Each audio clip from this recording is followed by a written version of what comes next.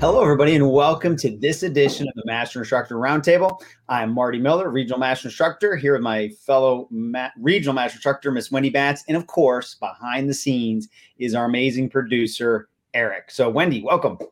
Thanks for having me, Marty. It's good to be here. It seems like I have you every week. Maybe this is just something we always do. I don't know. I know we also can't forget about Greg, who's behind the scenes with Eric as well. So we want to say thanks to both of you guys for all you do. So absolutely. They keep us rolling every week. So we are back with part 2 of the push-up. We talked about a lot of different concepts last week and how to break it down, how to use it even part as an assessment. And here we are today with part 2, going more into the program design, talking about how we can level up those push-ups. Yes, we got a lot of really great feedback, I think, from part 1. So today we're really going to focus on how you program a push-up. I think, oftentimes we just think of a push-up as being a push-up and really don't think about how we can utilize it to its full potential throughout all phases of the model. So I'm super excited, as always, but really excited today to kind of take one exercise that people can do anywhere and talk about progressions and regressions and some, key pointers to think about while you're doing it. For example, last week we talked a lot about things to think about when you do an assessment and common compensations that should, trigger, maybe it's not a good time, or, really focus on, lengthening certain areas and activating certain areas before you do something such as a push-up. However, I do believe that when we kind of go through this today, you guys are going to walk out and be like, after part 1 and part 2, you will be a push-up expert. Without a doubt. And some of the feedback I got on emails was, hey, thanks for breaking this down, but also making it understand that what you're teaching is still just a pushing component. It's not always just a push-up. We talked about the exercise push-up, but a lot of the things we talked about is how you could teach these concepts, in a further regression. If somebody has to stand up and do bands or whatever it is, we're really truly talking about that pushing sequence, movement pattern, and progressions and regressions. And I think the key pointer, as you guys are going to see in the first bullet point, is you want to think about the phase of training. And unfortunately, because compensations exist in pretty much everyone that we see that walks in the door, we usually start everyone in a stabilization, the stabilization phase. And for that reason, one thing where people keep saying that phase 1 is so easy, I always challenge them and say, have you tried a push-up for 12 to 20 repetitions, utilizing a 4-2-2 or even a 3-2-1 tempo, meaning that when you're in the push-up position, your arms are straight, you're going to go down for 4 seconds, and you're going to hover at the bottom for 2 seconds, and then come up for either 1 or 2 seconds, depending on the tempo that you choose. And I think that's really something to focus on, because people can do 5 or 6 of them fantastic, especially if they've been doing it. But then you're going to start to see people break down because they have to maintain the 5 kinetic chain checkpoints at all time, or you're going to have to regress that exercise if they can't hit the number that you're really trying for them to hit. Yeah. And I would say that the push-up can be one of those kind of ego-busting exercises, because a lot of people, I do 40, I do 50, I do 75 push-ups. And generally speaking, in my mind, I'm like, no, you don't. Not the way we would want, with perfect execution, time under tension. And when you think about that stability phase, or any type of phase that we're talking about with ideal form and technique, it's not necessarily about the quantity. It's about the quality. It's the time under tension. Your muscles have no idea whether you did 6 reps or 12 reps. It knows how much tension you put through the muscle, what phase of training and or what part of the muscle contraction you are focused on. It just knows fatigue, and it knows that it's going to, hit the type 1 muscle fiber types or the type 2 muscle fiber types, or both, depending how you sequence them. So we can kind of put these repetitions, they're guidelines, but when people say, well, I used to do 30 push-ups, I can't slow down and only do 10 now. It's like, wait a minute. Your body thinks you're actually doing more work with that lesser amount. We see this a lot. And the push-up is a perfect example where people can get humbled very quickly. So again, we're not here to talk about how to protect the egos and the personalities, because we've talked about that on a lot of our Master Instructor roundtables of, okay, the science is this, the art of training is that. So again, we're not going to dive into that much right now. But this, as Wendy's saying, is, have you tried that push-up this way? It is absolutely humbling. And we're not even talking about just doing 12 to 20. You're doing this for sets as well. So anywhere from 1 to 3 sets. And, anyone, and I know there's someone that's actually one of my clients that's on right now. Anyone that's actually, been trained by me, I always say, you know what, this is a very underutilized exercise that's it's done in the worst fashion throughout the gym when you know what you're supposed to be looking for. And, we talked about common compensations last time, but the big one, of course, is going to be the head being forward. Their heels are going to want to come together when you're drawing in and squeezing the glutes. And so, the 5 kinetic chain checkpoints, the tempos, and again, we just mentioned stabilization, but the same thing goes throughout the entire model. When you're in strength, we're looking more for a 202. And then power, when we say XXX, for those of you guys that are new, it's just as explosive, as fast as you can control. Not as possible, because people can do them really, really fast. It's, again, we're talking about the quality of the movement to make sure that you're executing things correctly, because if not, we're going to increase compensation and we're going to increase the chances of injury, which is why people hire you as a trainer in the beginning too, is to make sure that doesn't happen. Yep. And as we go through, I see some comments coming in right now. Feel free to add those in there. The questions, we'll either get to them during or at the end. But, one of the comments here from Ben is such an underutilized and appreciated movement. Absolutely. It's that I like calling it a moving plank. So it's always a great exercise. But I got to give a shout out to Patricia. We got somebody in here from Buffalo. I'm originally from Buffalo. Go Bills. Live in Florida, but I'm still from Buffalo. So now we can move back into the content. I'm just saying. Well, and I'm probably not supposed to say this, but Ben is actually one of my clients. So There you have it. Yes. Good guy. So then anything positive about you, I can throw right out the window, because he's trying to prevent a hard workout tomorrow. Well, he's doing it on his own now. He's learned. That's the beauty of it. And that's what we say. Let's teach and then let go. And then when you have questions, you come back. And so, but Marty, why don't you talk to us a little bit about like the mechanical advantages versus disadvantage? Like when people see that, what do you mean by that? Yeah, we're going to cover this more in future slides. So this is kind of like our high level, what we're going to talk about today. So we went through the phase of training. Now, when we look at mechanical advantage, disadvantage, this goes for all exercises, but we're going to really focus in on a push-up, because there's a lot of push-up variations. And we'll talk about, well, what happens if your feet are above your hands or your hands are above your feet?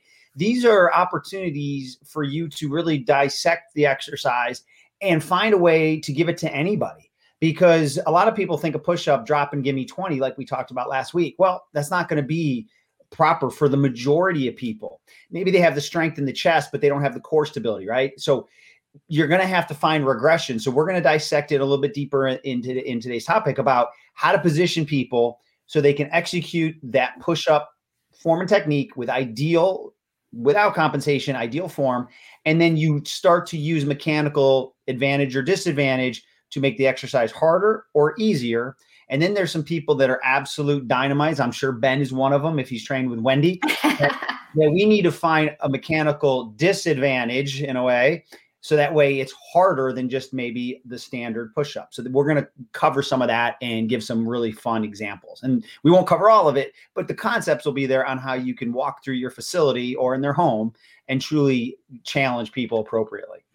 Yes. And then, we're going to talk about the tools, some accessories, and then of course, some misconceptions, and then things just to think about. We say no-nos, but I mean, you guys are trainers. You're understanding the 5 kinetic chain checkpoints. You understand what can be beneficial for someone. So, we're just going to give you things to think about. And hopefully by the end of this, you guys will maybe change some of your ways, or maybe not. Maybe we can give you some things to add into your program that maybe you haven't thought about. And again, shockingly, Wendy, you say something that we never thought we were going to cover, and it gives a light bulb moment. I had to relearn a lot of stuff when I came out of college. I came out of college with my degree in sports medicine from Buffalo, New York, at Canisius College. Just, again, throw that in there when I can. But, so if you're new to these concepts, don't get frustrated. We're always in a process of learning more. And sometimes learning more is relearning and changing some of the things you had learned before. That's what we're lifelong students for. So again, I know sometimes you're like, wait a minute, I need to do this differently. Yeah, that's exactly what Wendy and I are here for, is to open up the thought process, give some new concepts. And even sometimes it's just a little tweak to take your progressions or your career to a whole nother level. Absolutely. Good points, Marty. As always. At least I can check out now. I made a couple good points. Well, thanks for joining us. So when we talk about the phases of training, what you want to think about, what is it that you're trying to accomplish? And so when we're talking about stabilization and muscle endurance, of course, we're really focusing a lot on the stabilizers. I mean, the prime mover obviously is going to be, it's going to be working. That's what's going to help you produce the movement. But the stabilizers that protect the joint are super important. And that's why we really emphasize so much on the eccentric contraction of that when you're going in the downward direction. And, like you said, anybody can kind of power them out. But when you slow things down and you get everything working in the right, we always say neuromuscular efficiency, which just to reiterate, just means that things are working in the right plane of motion at the right time and firing the way that they were intended to fire. That's what we're really focusing on in phase one. And the same thing when you're looking at, doing a push-up or any of the exercises, you have to have body awareness. Mm-hmm. And if you start to see compensation, you need to regress at that moment, because we've talked about this multiple times. Your brain is a computer and you're trying to make sure that you're uploading very positive information, because as soon as you start downloading bad things, then that becomes your new norm. And then you're producing movements that are not ideal.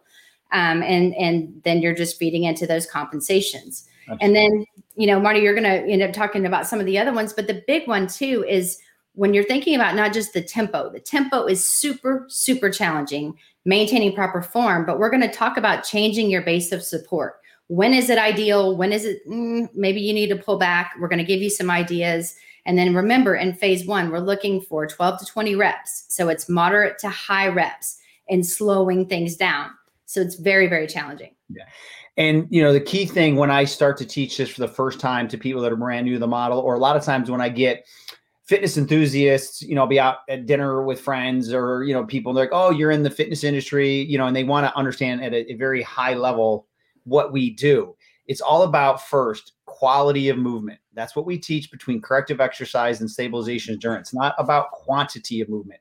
It's can you move well? And Wendy just went through all the little scientific bullet points, but if you had to discuss that to one of your clients quickly, because I was, messaging back and forth someone on Facebook about how do you talk about this? It's about improving human movement. All those little bullet points is how you do it. Then we go and move well under load, and then we move well at high speed. So that's why this model is built there.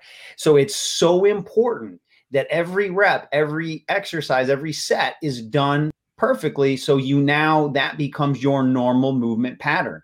It is very hard for people to relearn movement patterns when they've been strong in a sense, or that's their norm, and you're changing them. So again, as you prescribe those exercises, make sure the form and technique is perfect, because that is how you elicit a new response and change their quality of movement to the better. So it's either right or it's either wrong.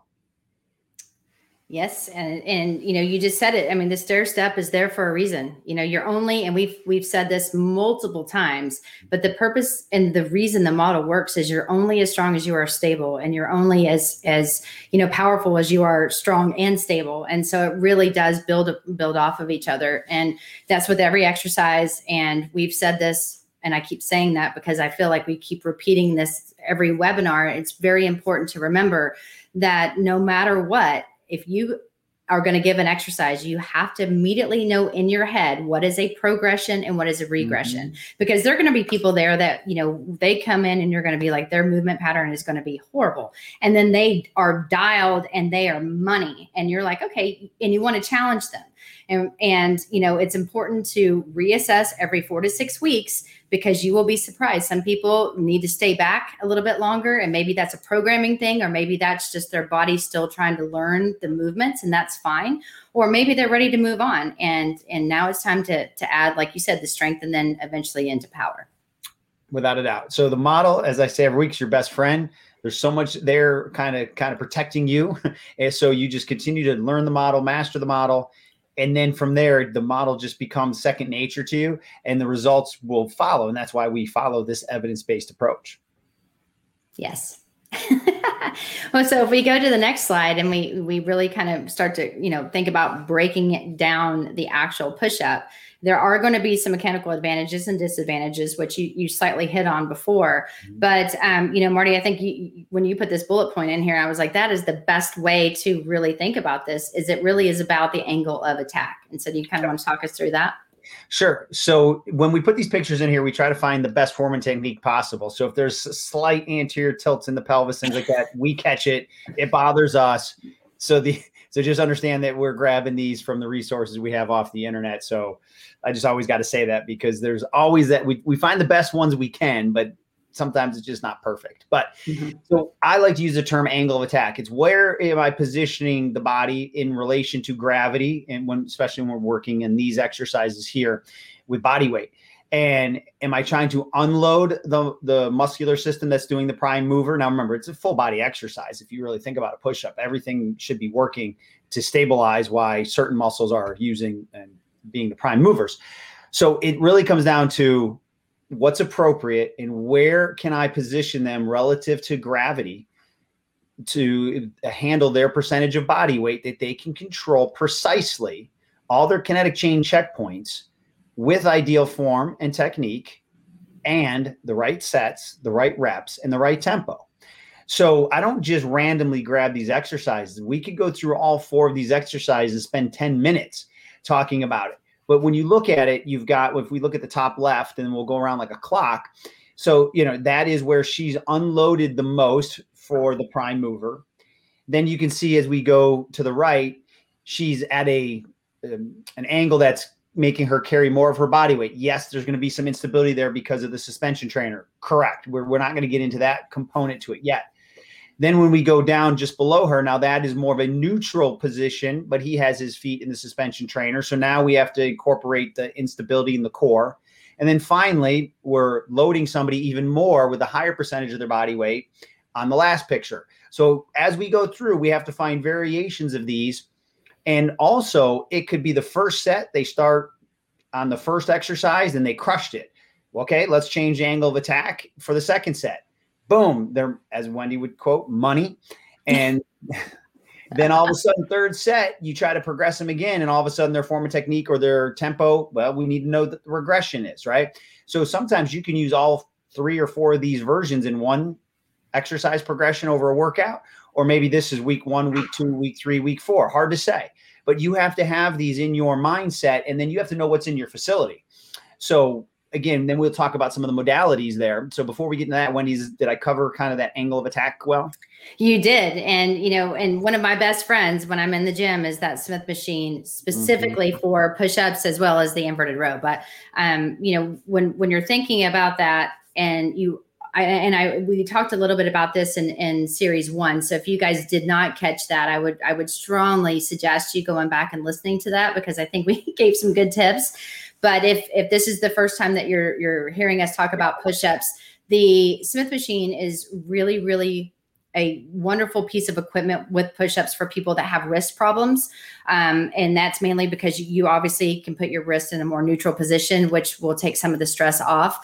But you also want to think about the client themselves. And what I mean by that is if you have someone that comes in and you know that they will feel defeated if you're saying, let's do a push-up on the knees, then like you said, your angle of attack is going to be important. And, if you know that they should be doing a push-up on the wall, or like you have, Marty, the push-up of the lady that's on the step, because that's where they really do need to be in order to properly conduct the movement, then, obviously you're going to have to think about the client. So if you give, and I'm going to use a male as an example, instead of putting a man on the floor on his knees, then maybe put, the bar in their hands and then adjust it down to where they can get to the floor. So I think it's great positioning. It's a great way to keep someone off their knees, really trying to dial in. But just as a reminder, if you are going to put someone on the knees because you did need to regress them, just make sure those feet stay on the ground. And we went into detail as of why, but it's super important. So I'm going to come back to the suspension trainer here in a second, but we got a question here. If someone is able to do a push-up from her feet on the floor with correct form, And the right, oh, here it comes. Perfect. So let me jump right tempo for phase 1, but only able to do 5 reps. Should we stop at that number or regress for the rest of the reps? So if they're only doing 5, you may need to regress that first 5 as well. If you got to like 12, you could cut it. Or if you're like, you know what, I want to get them to 20, so I want them to have a regression for the last 8 reps, I'm cool with that. But if they're that far off and they can only do 5, I'm not going to make the tempo change. I'm not going to make the reps change, because now I call it the recipe, the cookbook. I'm not cooking for stabilization endurance. So I would regress even further than the 5 reps. Now, it could be that somebody can't do any type of their body weight. They may have to stand or sit and do bands. If that's the regression to get them in push-ups eventually, that's cool too.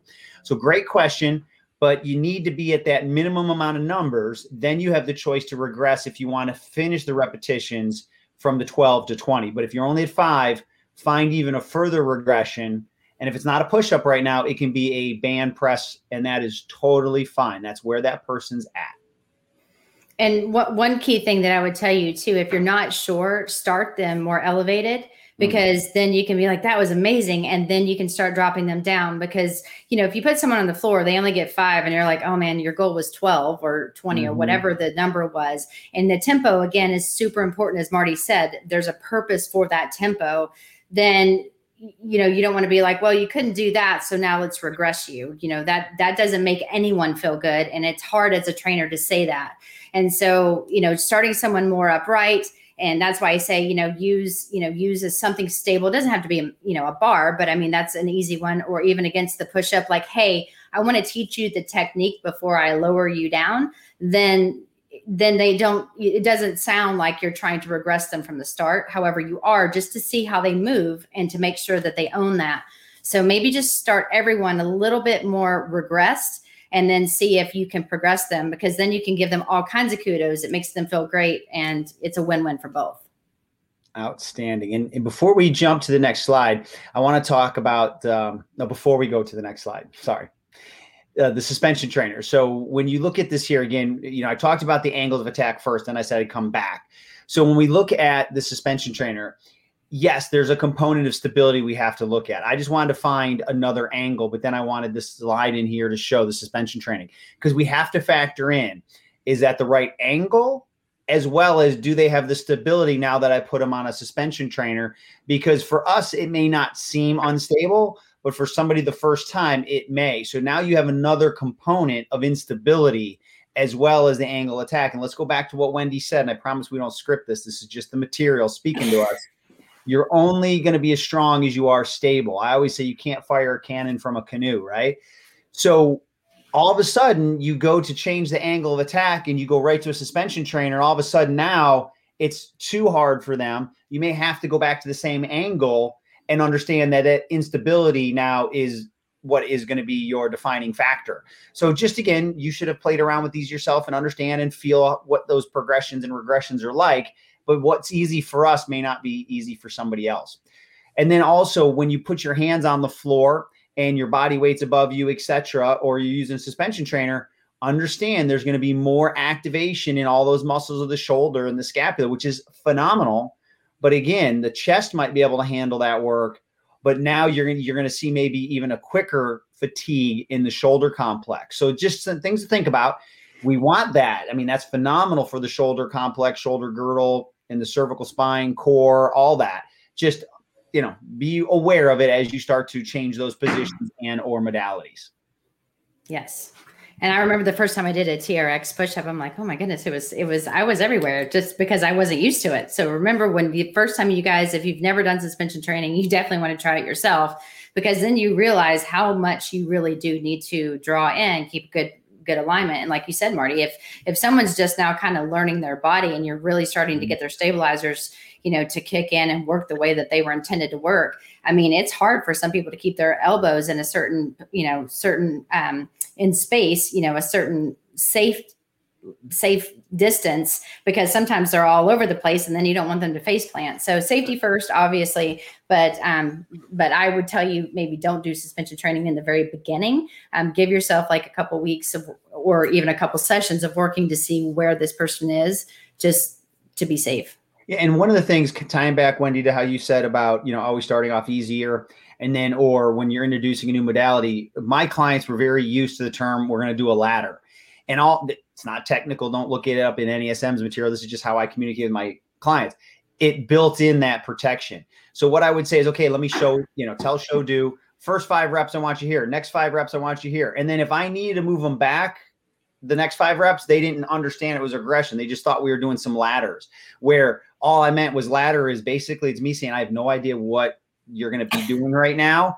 So I may start you here and continue to lower you, or I may bring you back, but they never saw it other than, hey, we're going to do different positions throughout this exercise. Mm-hmm. And that way it was just a term where they knew, don't be surprised if I change your body position. And I would use that as a guide. And then again, going back to that first question about 5 reps, if I was at 12 or 13 and wanted to get a couple more, I'm like, all right, we're taking a step back to finish up. And they only thought that everything was a progression in a way. I like that. Yes. And we could spend all day talking about push-up tools and accessories. And so these are just some of the ones, we wanted to bring to the forefront for you guys. Obviously a med ball. And what we mean by that is usually putting one hand on the med ball and one hand on the floor. So you're changing your level. And so, you could do that. You can also put both hands on a med ball, but we're going to talk about things to think about if you are going to do that, because think about what's happening at your shoulder, like at the shoulder complex, as well as making sure there's no compensations. Stability ball. I love doing push-ups on the stability ball. However, what I have found is when people are doing a stability ball push-up, you're putting your hands usually on the kind of upper side of it and kind of squeezing in. When you do that, you're already engaging the pecs, which is one thing I love. But then you have to make sure too, just like when they're on the suspension trainer, that they have the stability, that they don't go face planting.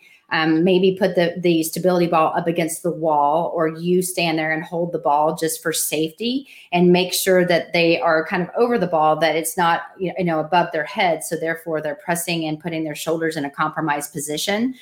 But you also want to think too, you are more upright when you're doing that. So as Marty said, you don't fight gravity as much, but the stability component is definitely increased. So when you're thinking about where your hands are being placed, think about, yes, it's easier because of where they are, but it's harder on a stability standpoint. So definitely keep that in mind.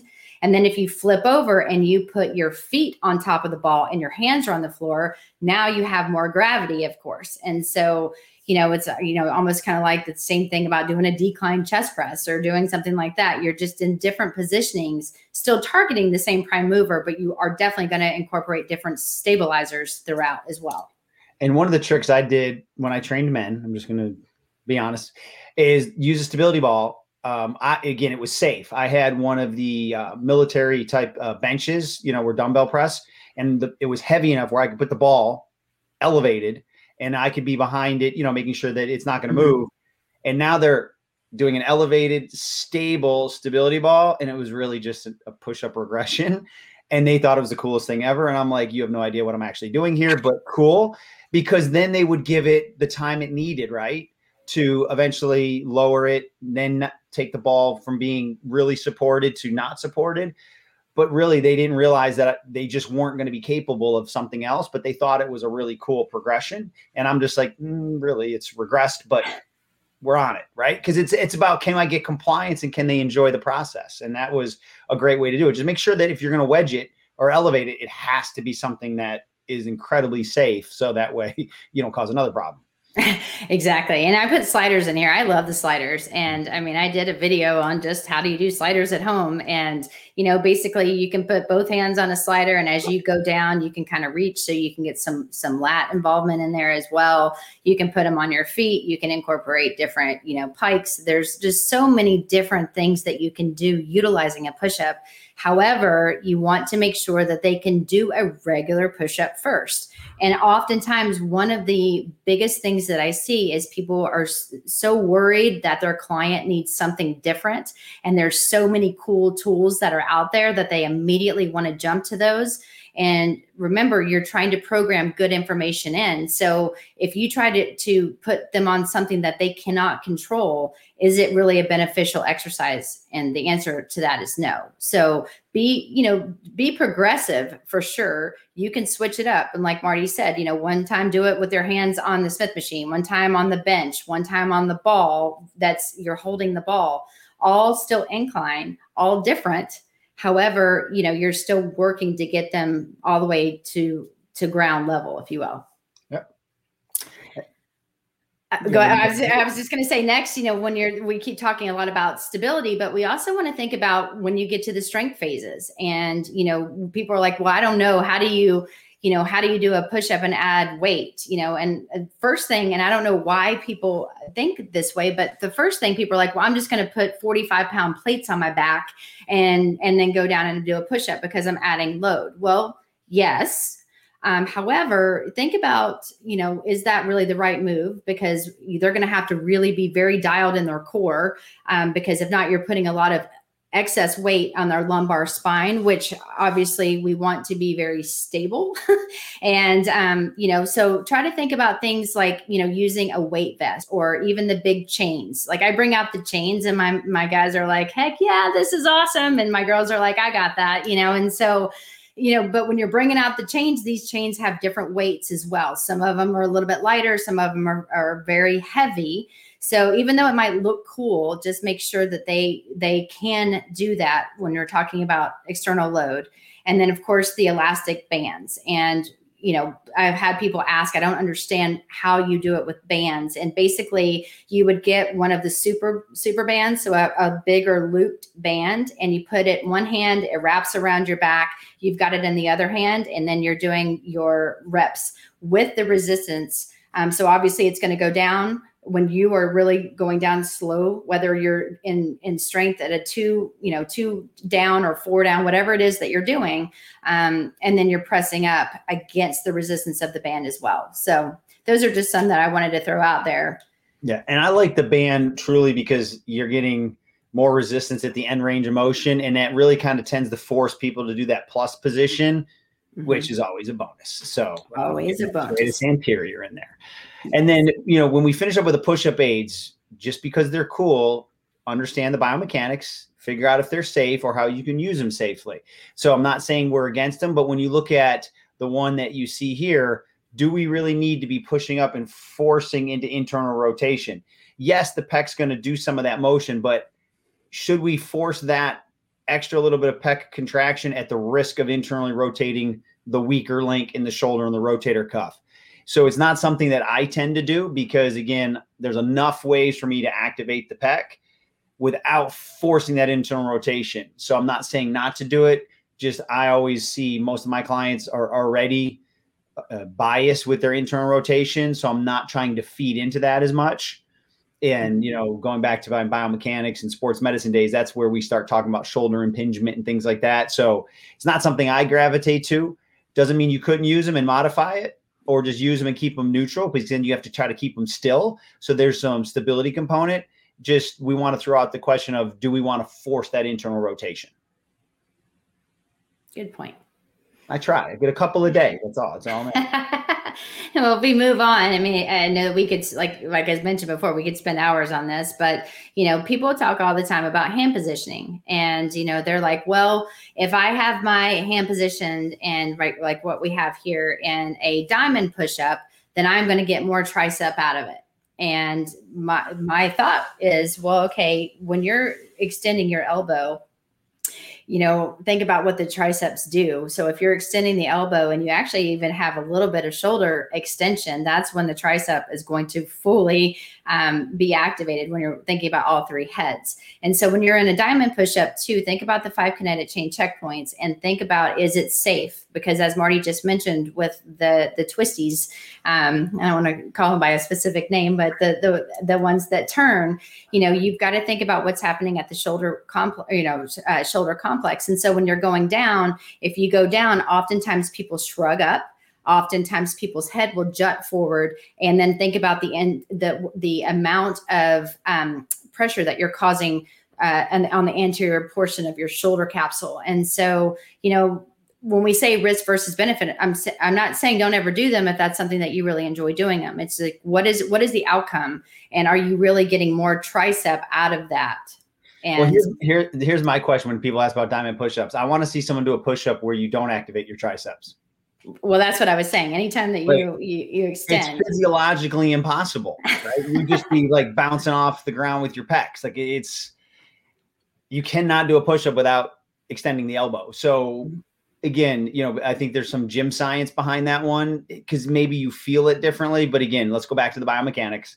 The tricep has to be working if you're doing any type of push-up. So let's just be as safe as possible. Right. And then I have varying push-ups here. And the one thing that I wanted to emphasize is we need to train in all three planes of motion. And that's no different when you're doing a push-up. And so by staggering the hands and by doing, push-ups with rotation and different things like that, we're working different planes. And so it's exceptional. But, whenever you try to switch it up or make it, fancy, just think, what is the 5 kinetic chain checkpoints? Is it safe? And can my client do it without compensation? And you would be amazed at some of the things people can do where I'm like, there's no way they're going to do this right. And they show me and they own it. And you're like, great, good for you. So when we think about staggering the hands, you are doing a great, you're still working the pecs, you're still doing it, but you are working more in the transverse plane, which I wanted to throw that in there because, people have a hard time sometimes visualizing the transverse plane unless they start doing anything with a rotation. So I just wanted to make sure that we put that in there as a good thing. That is a very good thing. So it's a benefit. Without a doubt. So push-ups will never be boring again. I hope not. So, let's talk about some of the programming. I mean, that's why we're here. We wanted to talk about leveling up a push-up. And so if we go and you think about it, just the acute variables as a review, again, phase 1, 12 to 20 repetitions, 1 to 3 sets. I put push-up with rotation because people think of a push-up as rotation as it's a power dynamic, dynamic warm-up. And it is. It can definitely be used as an exercise for dynamic warm-up. However, think about the tempo and think about changing it up a little bit. So go down for 4, hold for 2, push up and rotate, come down for 4, hold for 2, go to the other side. And you can stack your feet. You can stagger your feet. You can do so many different things. But you can still do those types of exercises in the stabilization phase. So it doesn't have to be just the quote boring 2 hands, nothing fancy here. Change your hand positions, change the implement that you're using, but focus on form and tempo. Yep. And I've been doing these myself lately, and it's like, oh, it's time to do push-ups. And it's, they're awesome, right? They're fun and they are incredibly effective. And I'm getting out of that sagittal plane. Like we live in that plane. Let's get moving. Yes. And then of course, when we talk about phase 2, again, this is my favorite phase because it is so hard for me. And it's very hard for individuals when they're first going from something stable into something unstable, utilizing the same prime mover. And so these are just some examples. And there are 1,000 different variations that you can do, but just for the sake of you guys kind of visualizing what we're talking about, you're doing just a standard dumbbell bench press. It's on something stable. And then without a break, you're immediately going to go into an unstable push-up. So for an example here, I have the TRX push-up. It's very unstable. You've got to use your stabilizers, but you're also thinking about the rep range, and you're going to do a 202 chest press immediately into a 421 or a 422 push-up. So you've got to think about that 16 reps or 24 reps utilizing the same prime mover and the different muscle fibers of fiber 1 and fiber 2. And if anybody is got somebody from a fitness standpoint that's fit enough but doesn't fully understand stabilization yet, and you don't think they want to try it, give them this. And when they feel what their chest feels like after doing these supersets, they'll start to buy into why they need to do stabilization training. So it's a great way to kind of bit somebody to go willing to go backwards into stabilization training. Yes, that's definitely, this is what sells it, the model for me half the time when you've got those people that think we're just the stability people. Plus you want to give them what they want and we give them what they need. There you go, Marty. There's your quote. That's your quote. So, I pay attention. I know you Rule don't realize number that. 2. Rule number 2, yes. And then phase 3, when we're talking about muscle development, we're talking about trying to obviously go from, your rep ranges are anywhere from 6 to 12 reps. You're doing 3 to 5 sets. So you're doing more. So now we're increasing the load. This is the perfect time for a weighted vest or even a resisted band. And then same thing with phase 4. You're using a heavy resistance band because you're thinking it's 1 to 5 repetitions and you're doing 4 to 6 sets. And so when you're thinking of strength, just be creative. Just also make sure that if you're going to load them, that you're loading them in the best and safest possible way. So you're not putting a lot of stress on the spine. Absolutely. You want to take us through power, Marty? Absolutely. Why not? So again, getting that explosive, power is always important. So yes, we'll still do that with push-ups. Not everyone will have medicine balls to throw, or it's not safe, or, sometimes you're traveling. So yes, we can still do speed push-ups or however we want to do them. So, and that phase 5, you'll see here, just some examples, is the banded resisted push-up and then into med ball chest press. So we're doing a heavy push-up. You don't have to have heavy dumbbells. You can use the phase that Wendy just went through to elicit that heavy response, and then you go right to a med ball chest press. So you can use the push-up as the heavy strength, or you can, if you have the dumbbells, you can use the traditional dumbbell bench press and then go to plyo push-ups. Now, plyo push-ups, if you Google it and look, it would be that somebody's leaving the ground. I've had people do speed push-ups as an entry. They just go as fast as they can. They don't have to explode off the ground. Again, progressions and regressions. So again, it's just how you use that to the advantage that you want to elicit with the client's abilities. And then finally, in phase 6 could totally be, if they get to that point and they've earned the right to get there, they can do those true plyo push-ups where they're pushing their entire upper body off the ground. Maybe they're keeping their feet on the ground, or there are some people that it's harder, but they can get their whole body off the ground, but they need to be in that beautiful plank position and then land it without collapsing. I tend to see most people do it properly with their feet on the ground, but I'm not going to say it's impossible. So the push-up can go through all phases of training with almost no need for a lot of external tools, maybe just some bands and a weight vest, and you got all the phases covered. And especially with unfortunately, there's still some states that the gyms aren't open. And so when you're programming these, this specific exercise, then use some of these examples, because a lot of people actually own bands, and you just have to be creative in how you're programming it. But once again, I'm not going to, I can't reiterate this enough, the 5 kinetic chain checkpoints the entire time. Make sure the chin is retracted. Make sure you're coming in and adding that plus. Marty just talked about that, the serratus anterior. That's the purpose of the plus. And that does not mean that you're flexing the spine. That means you're pushing all the way through in a protraction position to really get that activation. Obviously, we're drawing in, squeezing the glutes, maintaining a neutral spine in the hips. And then remember to keep the feet shoulder to hip width apart. As soon as you bring your heels together, you're using more your adductor magnus than your glute. And that is definitely a muscle that is very overactive in individuals. The glutes are very underactive in individuals. And so we really want to make sure we're firing the right muscles throughout the entire exercise, no matter what phase they're in. Absolutely. Just wanted to do a recap. Without a doubt. Always. Just in case. Yes. Always. Well, let's talk about, the next slide here. So if we move on, our key takeaways, Marty and I, we do these every week. And when we get to this slide, when we start, I want you guys to know we put these together for you, and we're always getting to this slide and we're like, not a lot has changed. And it's mainly because it's very important to think, what are the prime movers of any exercise that you're doing? And so for those of you guys that are new and anatomy scares you, it's not that you have to know origin and insertion. It's not that you have to know exactly what's happening, isometrically and eccentrically and everything through all 3 planes. However, it is very important that you know the prime mover. Like, what are you targeting when you're doing this exercise? And that's to make sure that you're not over programming and causing some chances of doing too many repetitive movements, utilizing muscles and stabilizers that are getting worked too much.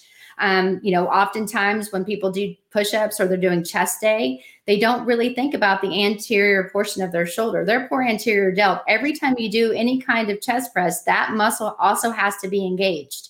So when you're doing shoulders and chest on the same day, please focus more on the posterior side of your shoulders to give your anterior portion a chance for a break, so you don't end up with issues with your shoulder.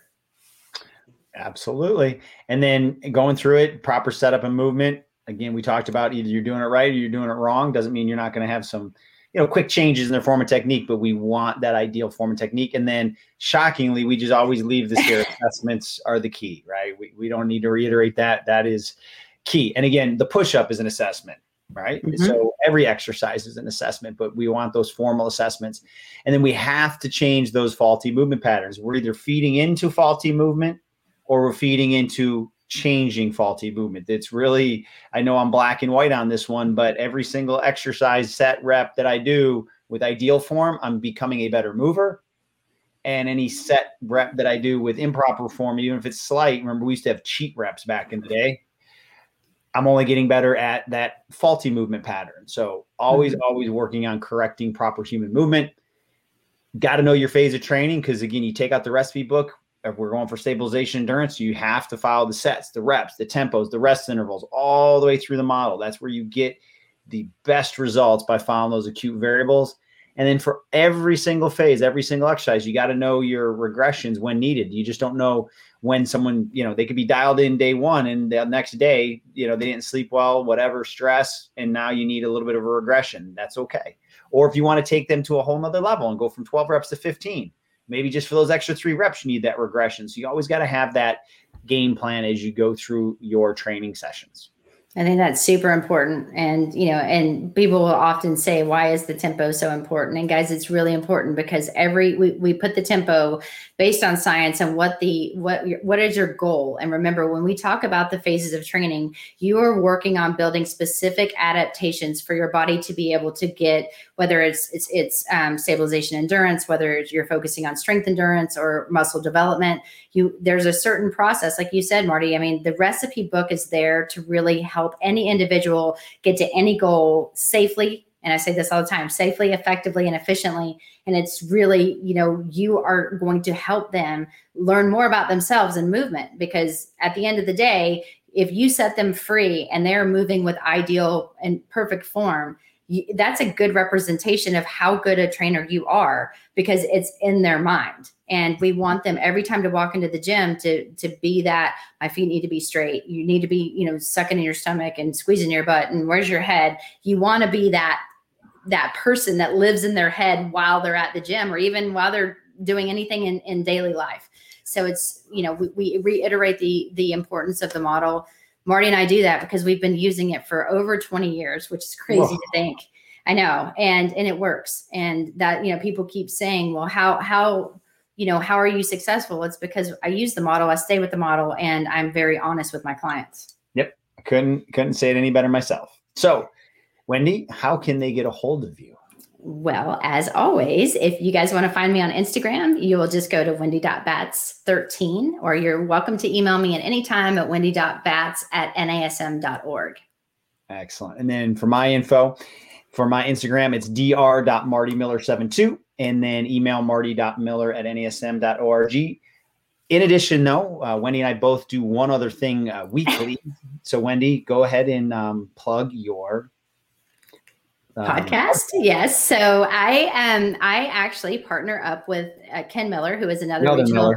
The other Miller. I've got so many Millers in my life, guys. But we do a podcast. It's called Random Fit. You can download it anywhere that you listen to podcasts. And we talk about random things in the fitness industry. So we've gone from specific products all the way to what are people wearing at the gym. I think it's super fun. We really enjoy doing them. We do try to bring in some science behind it. And we would love to have you join us and download it and let us know what you think. Excellent. And then for me, I do the coffee talks now just on Tuesdays. So I see someone's asking there. So I do them Tuesdays, generally around 9:30, but again, depending on schedule, but you will see them on Tuesdays. So you can obviously go back onto NASM's Instagram and you can watch the ones that I recorded before. I just go on there and hang out. Like, I love it because it's not scripted and we get into some really cool conversations live. So, bring your questions. Feel free to email me ahead of time. I will go through those, obviously, if I know somebody took the time to email a question. But we're getting, some great conversations going, and it's just a very organic, non-scripted conversation about anything, fitness, career, etc. So I truly enjoy doing that. So awesome. So thank you to our producers, Wendy. It was another great Master Instructor Roundtable, if I do say so myself. And we got some cool stuff coming up in the next couple of weeks. So guys, we look forward to seeing you again next week.